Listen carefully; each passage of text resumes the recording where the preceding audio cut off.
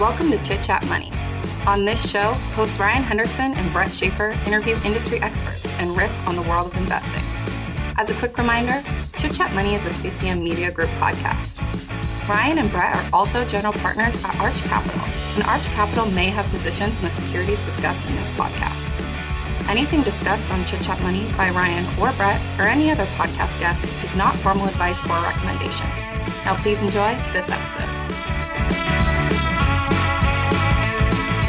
Welcome in. This is the Tuesday Not So Deep Dive episode on Chit Chat Money. We got Brad Freeman back on the show. We're on the every 4-week cadence now. So Brad, you recommended, or not recommended, you chose Lululemon for the research this week. Why the choice? I know you said you wear some of the items, so maybe that's why. Yeah, it's half my wardrobe. So if this is going on YouTube, you could probably see that I'm in my car right now and there are wasps flying around in the house that I'm supposed to be in. So it's okay. We're doing well and moving on.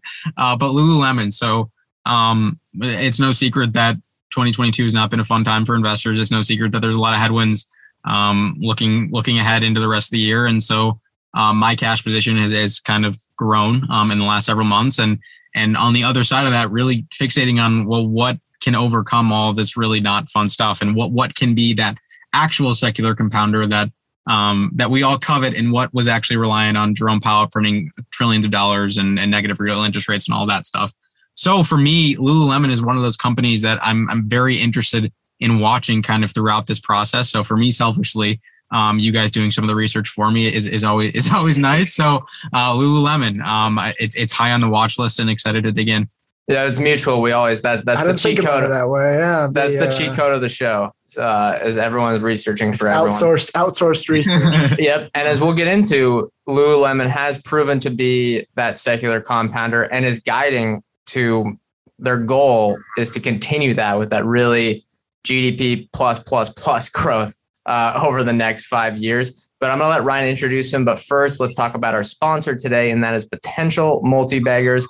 The aim of the Potential Multi-Bagger service is to find stocks that can go up 10x over the next 10 years or compound at 26% per year. Now, these could be something like Shopify, finding that early. And now I know Shopify has had a huge run up and run down, but even when Potential Multi-Baggers made their recommendation on this, has put out their research on it, it was they're still quite in the green on this. So it's still a multi-bagger. It is still a multi-bagger. And the key with the service is that they hold the picks for a long period of time. Of course, they have to continue performing well to hold them. And Chris, the man behind Potential Multi-Baggers, who, as we mentioned, has been on the show frequently, calls this buy and verify. So if there's any scary headlines, if there's any new news out there, if there's any other research reports that cause the stock to move, he'll be giving updates to you. So if you want a partner within your growth investing portfolio, and if you want the help with that and you don't want to do this all on your own, the multi-bagger service is a perfect asset for you. And if you want to become a multi, you can go to Seeking Alpha and look for From Growth to Value, Google it, or go to @FromValue on Twitter. The link is also in the show notes. Ryan, do you want to introduce Lululemon? Yeah, I will. Most people, I think, have a pretty good idea of what they do, but I'll give a brief description anyways. Lululemon is a designer, distributor, and retailer of apparel and accessories, primarily like they call it healthy lifestyle apparel. It's some people, they have workout clothes, but some of it's casual clothes, and the products range from men's clothes to women's clothes. I believe women accounted for, according to the 10K, they accounted for 67% of sales in 2021. So still primarily women, but there are plenty of men that shop there as well. Brad just raised his hand. One common trait among their clothes is their different products is the simplicity of design. You're not going to see any like prominent graphics or logos. Typically, it's usually one color, very basic, and the logo's tiny. But you can spot it, I guess. Like people know the typical Lululemon look, I think. And then I'm going to kind of go through the life of it doesn't provide any value to just go over and over what Lululemon does, but I'll go over the life of a product so you can kind of get an understanding of the logistics. So for the development stage, Lululemon employs a number of researchers, scientists, engineers, and designers that all help come up with different product designs. From there, Lululemon partners with several inspection, verification, and testing companies who test various performance characteristics, things like sweat absorption, shrinkage after the washer or dryer, stuff like that. And then once a product is ready to be developed, Lululemon has 65 different fabric suppliers that it procures from and 41 vendors that manufacture for them. So just under 70% of their manufacturers are based in Vietnam, Cambodia, and Sri Lanka, with the majority of those being in Vietnam. Once a product is made, it's shipped to one of Lululemon's various distribution facilities, which are all located in either Australia, the US, or Canada. All of these are pretty much leased except one, which is in Ohio. So they lease most of their distribution facilities. And then once they make it to the DCs, the products are either sent to the retail stores based on inventory needs or directly to consumers' homes if it's an e-commerce purchase. And then the last thing I'll say, I know a lot of people, especially anyone that's studying retail, the focus lately has been on the supply chain. That's been a hot topic. So I found this stat kind of helpful. From 2019 to 2021, costs incurred to transport products from Lululemon's distribution facilities to its retail locations and e-commerce guests increased by 154%. Do you know what, you probably don't have it in front of you. Do you know what revenue was? Didn't it compound at like 20 something percent over that same time period? Yeah, I'm not exactly sure what the revenue growth was, but the transport costs exceeded revenue growth. Part of that, though, keep in mind, this is distribution centers to the endpoint. So either that's the retail store or the customer's home. Part of that could have been the increase in e-commerce orders. I imagine fulfilling e-commerce orders is probably more expensive than bringing a large shipment to a retail location. So a lot of returns to deal with too, which is pretty expensive. About right. 25% of e-commerce is returned. So, and then as far as history goes, Lululemon was originally founded by someone I would call or characterize as an interesting character. His name's Chip Wilson. He started the store in 1998 in Vancouver, Canada. Chip Wilson received a bachelor's degree in economics from Calgary, and he always seemed to have an interest in retail. He actually started a store that sold like skater, surfer, snowboarder clothes in 1979 and ended up selling it 20 years later and ended up starting Lululemon, which at the time was a design studio during the day, but a yoga studio at night. And he did have a lot of success with this. He found found very successful product market fit and was able to sell that. Within 2 years, they had a standalone location for Lululemon gear. However, he's had some quotes that I would say make him no longer a part of Lululemon over the years. He's not anymore, right? He's not. He's no longer on the board. He may still own some shares. I think, Brad, you looked at ownership. He might have been on there. But they had a little more context. 2007, they IPO'd. 2008, they hired a new CEO, but he was still involved with the company for a long time. And he said a few things. I'm going to mention some of them. So he named the company Lululemon apparently because Japanese people couldn't pronounce the letter L. I don't know if that was like a competitive thing, but he said, it's funny to watch them try and say it. Yikes. Not a good quote. He also had this really weird blog post in 2009 where he attributed Lululemon's success to the rise of birth control. That doesn't make sense. In the article, he says birth control gave rise to the power woman. And he wrapped it up by saying, ultimately, Lululemon was formed because female education levels, breast cancer, yoga / athletics, and the desire to dress feminine came together all at one time. Well, that's non-coherent. I mean, there's some reasons that people wear Lululemon that we probably don't want to discuss because it's just not spoken, but those aren't the reasons for it. Just to be clear, he's no longer a part of it. Which is probably a positive. Brad? I mean, so Toby Lutke, Shopify, he's never said anything that like misogynistic or anything like that, but snowboard shop beginnings and says a lot of expensive things. I don't know. There's some parallels here. Yeah. But that was, I mean, the only reason I bring that stuff up is because it's the history section and he was a crucial part of the founding story, obviously the founder. And he just, I don't know. It's probably for the best that he's not a part of the it's like company different than Nike, who Phil Knight's been around forever there. But for Lululemon, it's kind of, it's not like a bad thing, but they have a bunch of outside managers now, or even if they could be there for 10 years. So maybe they're like the new insiders. It's a different sort of corporate culture, I guess, than maybe the founder. But that's probably a good thing. All right, I'll hit industry and competition. Super simple. I think going through this business, I actually was trying to find some things to look at because the business isn't really that complicated. The athleisure industry is surprisingly large, maybe to some people, but maybe not to younger people. It was estimated to be about $411 billion in 2021 and is projected to hit $793 billion in 2028. That's a rough estimate, but it is growing quickly, and there's a secular tailwind here. Yes, Ryan? I have a question. Have we ever looked at a company where the projections for the industry were that it would decline? It would decline? No. That's what I'm saying. I look at these every time, and I can never find anything. So take it what you will. Tobacco. That one's pretty well known. But true. This one, it's pretty simple. You don't need to get the exact numbers of, it's going to be $800 billion. Lululemon's going to take X percentage of it. There is a secular tailwind here. Over the last decades and maybe even century, people have been dressing more casually, and Lululemon is taking advantage of that. Competitors out there, there's tons, but the big dogs are Nike and Adidas.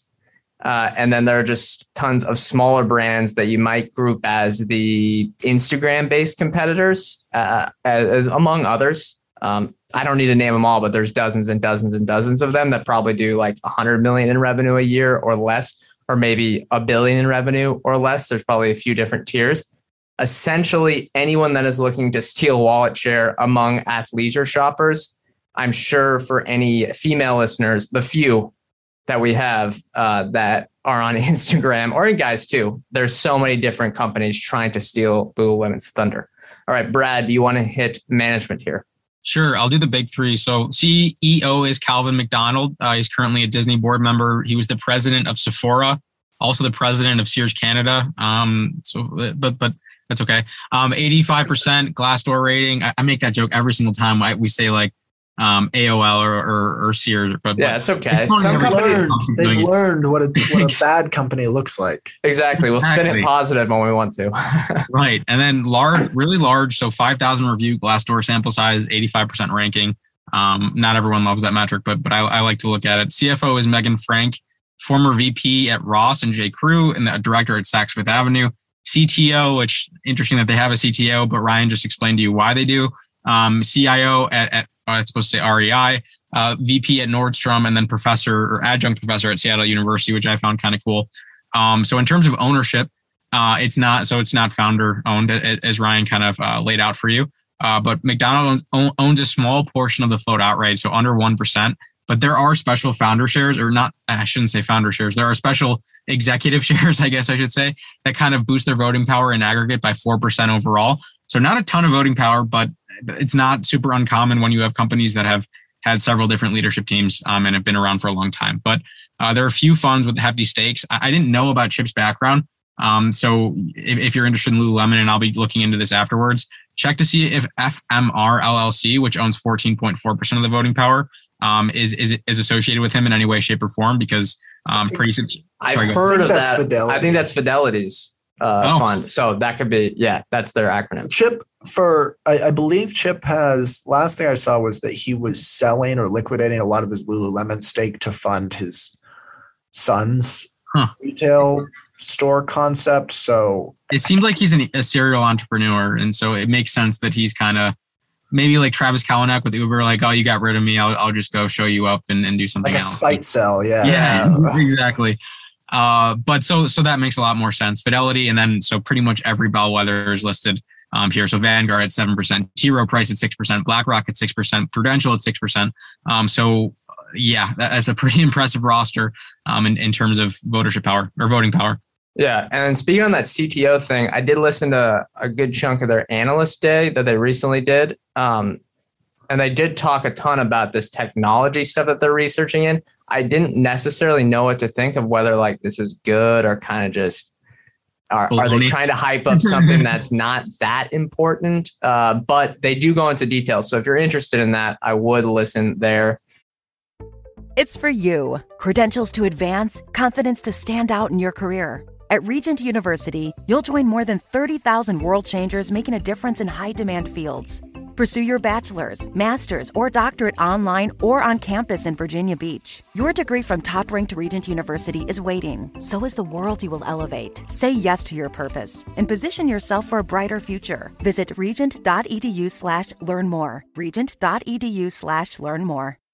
All right, I'll hit valuation quick. Since this is a retailer with no complications, it's a lot better than what were the last two ones we did, Farfetch and Carvana, with so many complications. The market cap, though, it'll be easy to understand this one. $34.6 billion, ticker is LULU, so just the first three letters of their company name. Price to sales, 5.2. Price to gross profit, 9.2. And price to operating income of 24. With a retailer like this, I like to use operating income because the inventory can whip around the cash flow and a little bit inconsistently, and they're not going to have weird. It's more of a standard business from a GAAP accounting's perspective. So I think operating income is probably my preferred metric for valuing this business. Share count has started to come down due to the buyback program. They're fairly mature and cash generative, so I don't think share count is a big concern, but definitely something to watch as the share price has gotten depressed in the last year or so. Hopefully they take advantage of that, or we'll see how much they want to. All right, Ryan, do you want to hit earnings? Yeah, so their first quarter was what I would call really solid for a retailer, because a lot of the retailers are reporting pretty bad quarters, and Lululemon is not. So net revenue was $1.6 billion. That was up 32% year over year. Just for reference, they've done about just under $7 billion in revenue the last 12 months. So if you're trying to get a grasp on the size of the business, hopefully that number provides some context. But like I said, $1.6 billion in revenue for the quarter, up 32% year over year. Total comp sales increased 28%. And that comes from a combination of 24% comp store sales growth and a 32% increase in direct-to-consumer net revenue. So that, for anyone that's unfamiliar with retailers, same store sales, so how much revenue each store is generating compared to last year, 24% growth is really, really solid. Yeah. So are they counting D2C as just one store? That's comparable sales. From okay. So not just sales growth. Aggregate it as well. That's maybe confusing. It's from the same customers. That's confusing. Yeah, maybe I'd have to look at the we'd have to look at the definition. But comp store sales, that number is comp store sales was up 24% year over year. Gross margin was 53.9%. That's really high for a retailer. But it was actually down slightly from last year. Part of that is the rise in cost of goods sold, the rise in freight costs and shipping. But their operating margin actually increased versus last year. So really impressive that they were able to decrease sales, general, and administrative as a percentage of the revenue. Operating margin for the quarter was 16.1%. Also, during the quarter, 20% of their Chinese stores, which China is not a small market for them, it accounts for about 15% of their entire store base. 20% of those stores were closed during the first quarter, completely closed, and they were able to beat their revenue guidance. So that to me stood out. The lockdown could be a tad bit of a tailwind since people can't spend money on vacations in China. What do you mean? Like, didn't that happen in 2020? Unless I'm reading into this wrong, where lockdowns are a bit of a tailwind for a business like this? I don't see how it'd be. I mean, with the stores, the D2C, complete store closures. Even so, yeah. I listened to the conference call and it did not sound like a tailwind. They said they talked about how they were able to be, it was an impressive feat that they were able to beat their own guidance considering that Chinese stores were closed. Okay. Well, hey, I was just a little confused there, but They also opened 5 new stores during the quarter. Total store count grew 11% year over year. So comp store sales increasing 24%, store count increasing 11%. Those are kind of the 2 metrics you want to pay attention to for a retailer. Part of why they were able to do better than retailers during this quarter was they said that last year, because they target sort of a higher income demographic, they did not see a boost last year with stimulus checks. So they didn't really change spending power of their consumers. So there wasn't that tough comp that a lot of the retailers saw. Also, one more note, during the quarter, they bought back $233 million worth of stock. That reduced the share count by about 0.25% during the quarter. So if you annualize that, they'd be reducing share count by about 1%. All right, Brad, you want to hit balance sheets?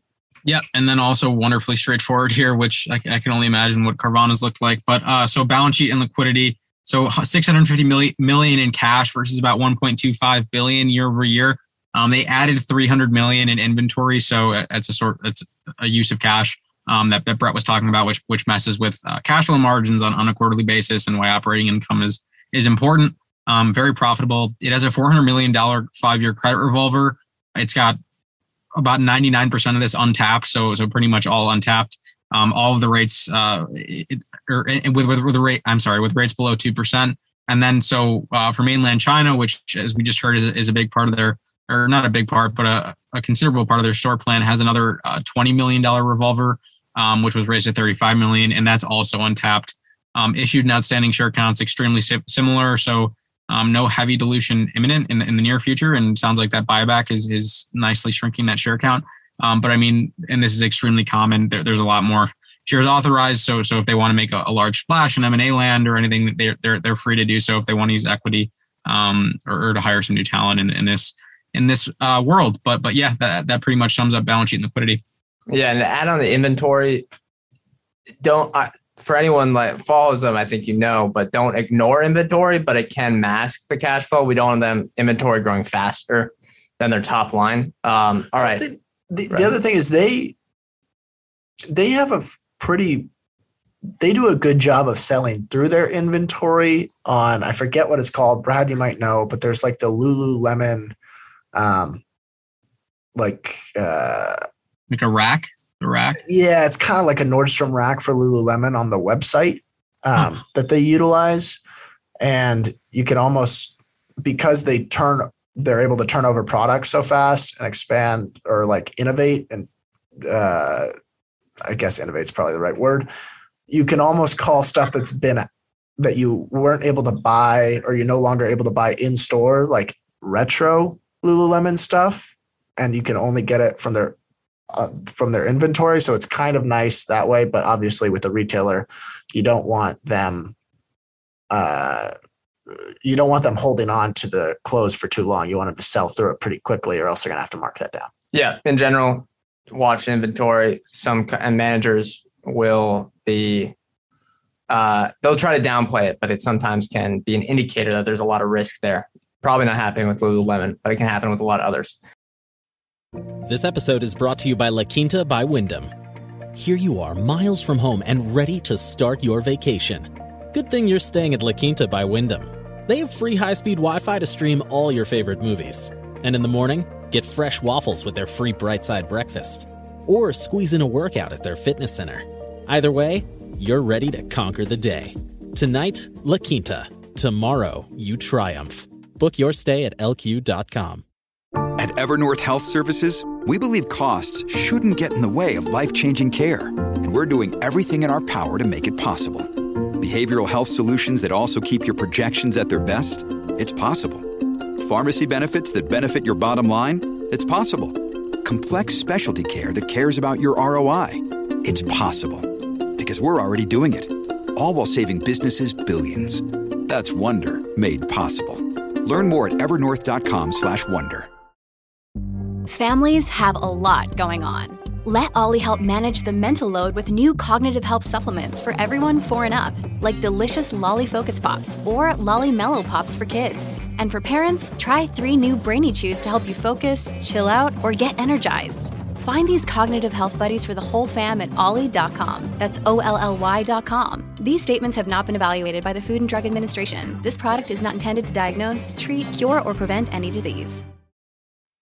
All right, anecdotal evidence. Brad, you're up first. I want to figure out why you guys like these clothes so much, because it could be, a bullish indicator or something like that. So, Brad, it's a large portion of my wardrobe. I think so. I'll try to explain this the best I can. It's like it's not flashy. It's extremely comfortable. There's no brand. I don't like to be flashy, but I kind of like to wear nice clothing. So it's kind of a way to do that without standing out and wearing like a Louis Vuitton or whatever it is. It's like a $50 shirt. It's not like Louis Vuitton. It's sort of like I'm digressing, but basically very comfortable, not flashy, and you can wear it to go out or you can wear it to work out. Very flexible. So yeah, I don't know. I like it. But they're not versatile. They're not exclusively that, thing though. So what separates them? What do you mean? There's dozens of other companies that sell that same thing. Nice, high quality. First of all, with less brand. I'm literally wearing some right now. Okay. Have you ever tried it?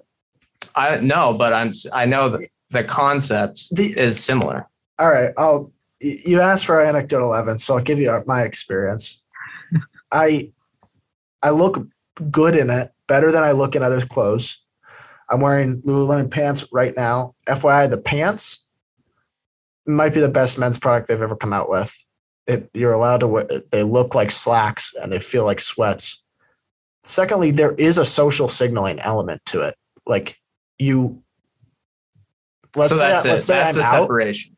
I mean, it's also comfortable and looks good. But if I'm out and someone sees the Lululemon logo, it's not a Louis Vuitton logo, but it means it signals affluence, like that you can afford Lululemon.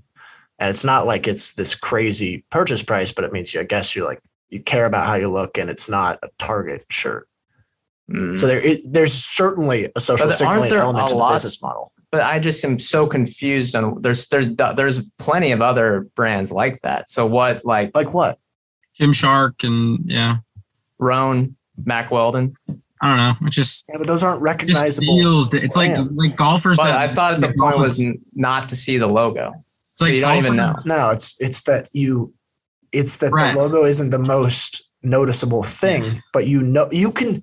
If I see someone in a Lululemon, if I see a guy in Lululemon pants, I know that they're Lululemon pants, even if I don't. Yeah. Well, I guess it's a mystery to me. There is because it's like the Pro V1 of golf balls. Yes, make a comparison that Brett can understand. I don't know. I don't understand that comparison. Golf balls.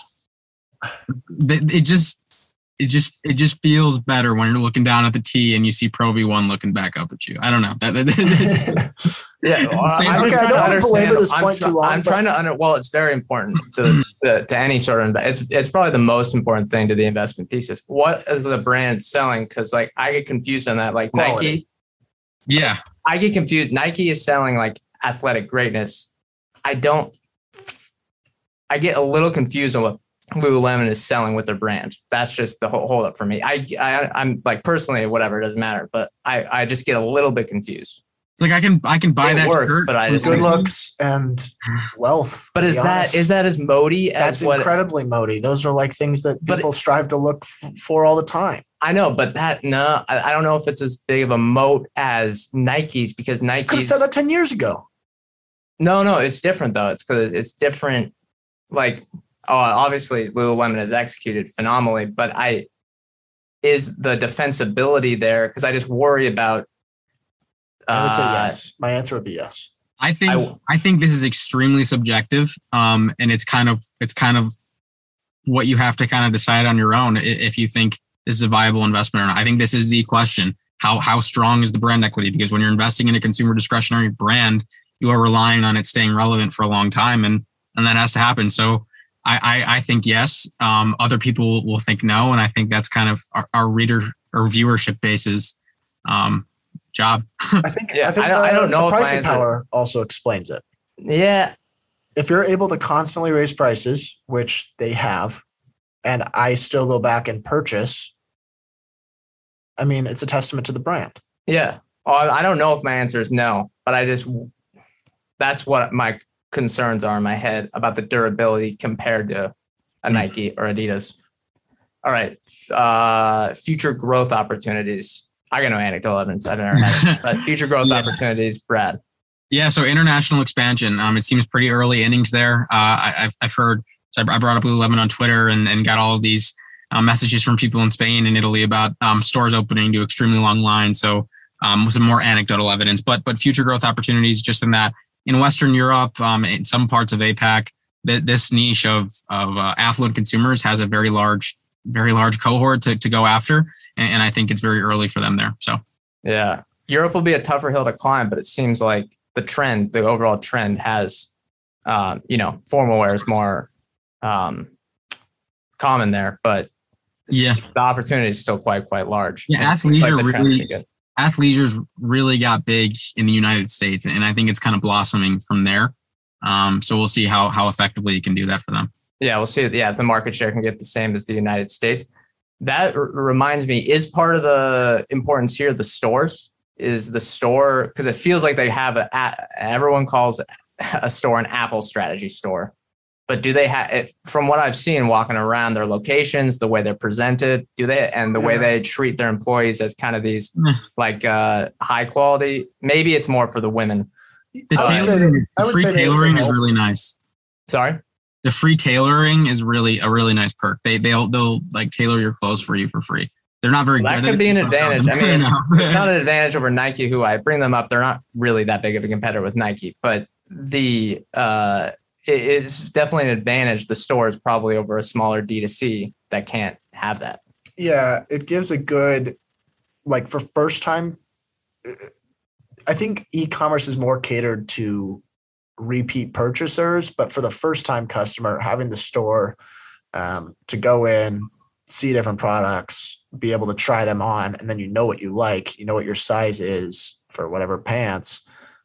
You don't have to go in next time, but I definitely think it helps for the first original customer. Yeah. All right, Ryan, what's your future growth opportunity? It seems like you have an anti-future growth opportunity. Yeah. I mean, I think you two took the two that I probably would have gone with. I was thinking about saying smoothie bars inside the stores. No. And they did try that in Chicago just because it kind of plays into the whole healthy lifestyle athleisure thing, but let's nix that. Let's nix that. That's why it's not on my future growth opportunities. My future growth opportunity is that they don't make any more acquisitions. I think they've done a terrible job, and so you don't like Mirror? What have they done besides Mirror that I'm unaware of?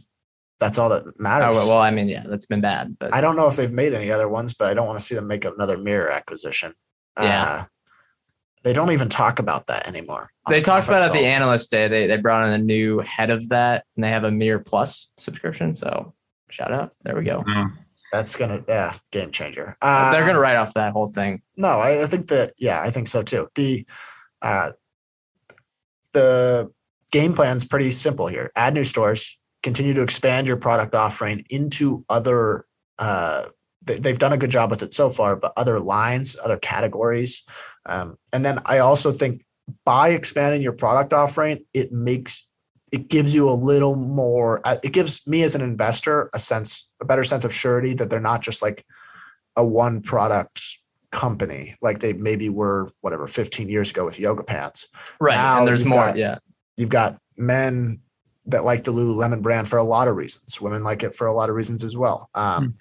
Also, continue to increase prices. I think you've got a customer base that can eat those price increases. What do you think is pace. What's the ceiling? They're at what, $100 for a pant now? What's the ceiling? At least 108. 130 is what they. $130 is what their pants cost, depending on which. I was doing the. I looked up the elastics, the yoga pants. It was 100, but yeah, you're talking the other types. I think. I mean, it always changes like with each year, but there's a difference between, are these here's the question, are these Jordan shoes that can have basically infinite pricing power? I don't think so. No. But are they whatever the quality Nike shoes that they can pump up $10 a year, to 150 to $200? I would think I'd say they can gradually increase prices at I don't know, probably a mid-single digit to high single digit clip. The thing is, they last long enough, in my experience, that I have no problem paying a high cost because I don't have to go in and buy them again in a year. Yeah, but that's a lot of, that's Nike. I've had Nike shoes for 5 years. You've had Nike shoes for 5 years? Yeah, they're high quality. That is impressive. You get a good pair. I can't say I've ever had like a frequent shoe that I use 5 years, but I don't know. That's sort of the basics of the way they're going to grow, and then buy back shares opportunistically when the time's right. I think they did it well this quarter. If it stays where it's at right now, I got a feeling they'll do more this year. Yeah, for sure. All right. My opportunity is shoes. They just entered this. They launched, what was it? March, I think was the official launch. Somewhere around it, pretty recently. They said it went really, really well.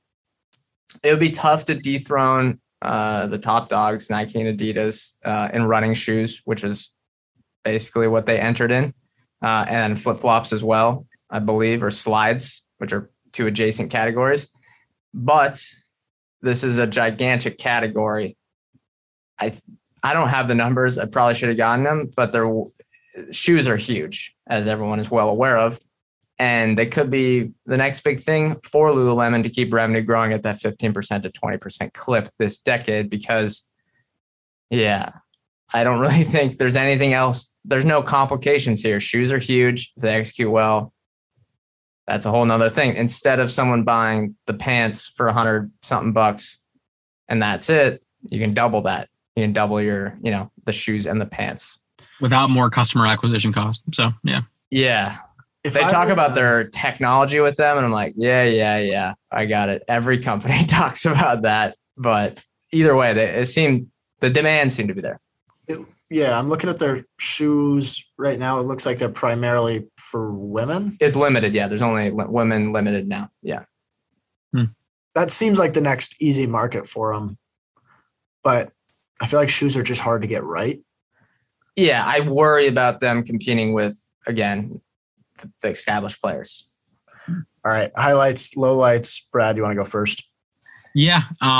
So I think this is a generational brand. I think it's Nike and Adidas, and then Lulu. Clearly, it used to be Nike, Adidas, and Under Armour, and I think they've obviously clearly replaced them as that number 3 brand and carved out a really appealing niche with more affluent customers, especially as inflation rages on and the discretionary purchases become a little bit less palatable. I mean, for the more affluent consumer, they'll still shop at Lululemon. They're less impacted. So that, but then also just thinking on the macro theme, like Brett was saying, there are so many knockoffs of Lululemon, and that fringe customer that can sort of afford Lululemon, but maybe sort of not. They're probably going to be more motivated to go seek those discounts as the economy continues to weaken. Gymshark is a brand we threw out there, but there are a lot more. That would be the low light for me. Is how different, and I don't have the answer to this. It's very subjective. How strong is their brand versus all the other cheaper options where they'll continue to fetch these sales and this demand across economic cycles? I guess if consumer pricing power, not power. What am I saying? The firepower in their wallets. If there's a recession that hits, whatever, all that sort of stuff. I think the listeners understand. It'll be a good test for Lululemon. Yeah. All right, Ryan. Highlights for me: 4 things. Really remarkable brand. I think I can kind of sense it when I wear it, and you can kind of just tell anecdotally. They have a resilient consumer demographic. It's much better in a recession, I imagine, to be with the high income demographic than penny pinchers. Potentially, like I would rather be with the Lululemon than a Target in this instance. They also have a history of really successful product expansion, which I like to see, and I think they have pricing power. Lowlights for me, the Mirror acquisition felt like a FOMO acquisition. It felt like that when it happened, Yeah. Well, are we talking about we forgot to talk about the Peloton apparel line, which, as people said, was going to be as big as Lululemon. No, sorry. That's I thought you meant Lululemon launched a Peloton apparel line. No. Peloton. Remember Peloton apparel, guys? When Foley's wife was going to take that over before it all collapsed. Sorry. That's a side note. But okay. Anyway, the Mirror acquisition was, in my opinion, an absolute waste of $500 million. That is, that's $500 million that could have been returned to shareholders in some way or used to expand store count. It is a big knock on management. Yeah, that is sort of a big, I don't know, I'd call it a yellow flag for management. I don't like when management teams do stupid M&A. I also struggle with retail. Like, as optimistic as I am about the Lululemon brand. How optimistic would you have been on Under Armour in 2012? Like I would have been. Or LA Gear in 1980. Yeah. It's just, it goes through trends. I think they've done a good job for me, making me feel a little more safe as an investor because they've been able to diversify across genders and categories, but that still doesn't completely save them from brand tarnishment down the road. Yeah. And they can't lock up the lifetime. I don't know. Yeah. I have a harder time getting to the lifetime value and moat, describing that with a retail company. Well, because they can't lock up LeBron James. It's not, one, economical for them, and two, it doesn't make sense. Is there any way they can separate themselves even further? Do Dust? They could maybe go. No, they said Dustin Johnson, isn't he? Other analyst day, yeah. There's some. There's other analyst day. They said they got the 20th ranked women's tennis player in the world, and I was like, she would crush me in tennis. But I was like, guys, come on, all right, hey, good for her. She probably got a lot of money, but I'll hit my highlights. I mean, high margin category. A lot of the, I don't know, retail concepts or whatever, they don't have the margin. There's room here to say absorb some cost pressures, stuff like that. They elevated themselves the last, say, 5 to 7 years out of kind of the middle of the pack D2C brands, which is really, really tough to do. And it seems like the hard part is probably over. And then the omni-channel strategy, I do like how that gives them an advantage. Like we were talking about before, catering to the core customer. And then I do like the potential expansion into shoes. Lowlights, high employee count of 29,000 gives them major risk to wage inflation. And I think if they talk about how the Lululemon employee is so important to them, that they might have some pricing power in their wages. That we'll see. We'll see. I mean, they have that great Glassdoor rating, but I think there's a risk there.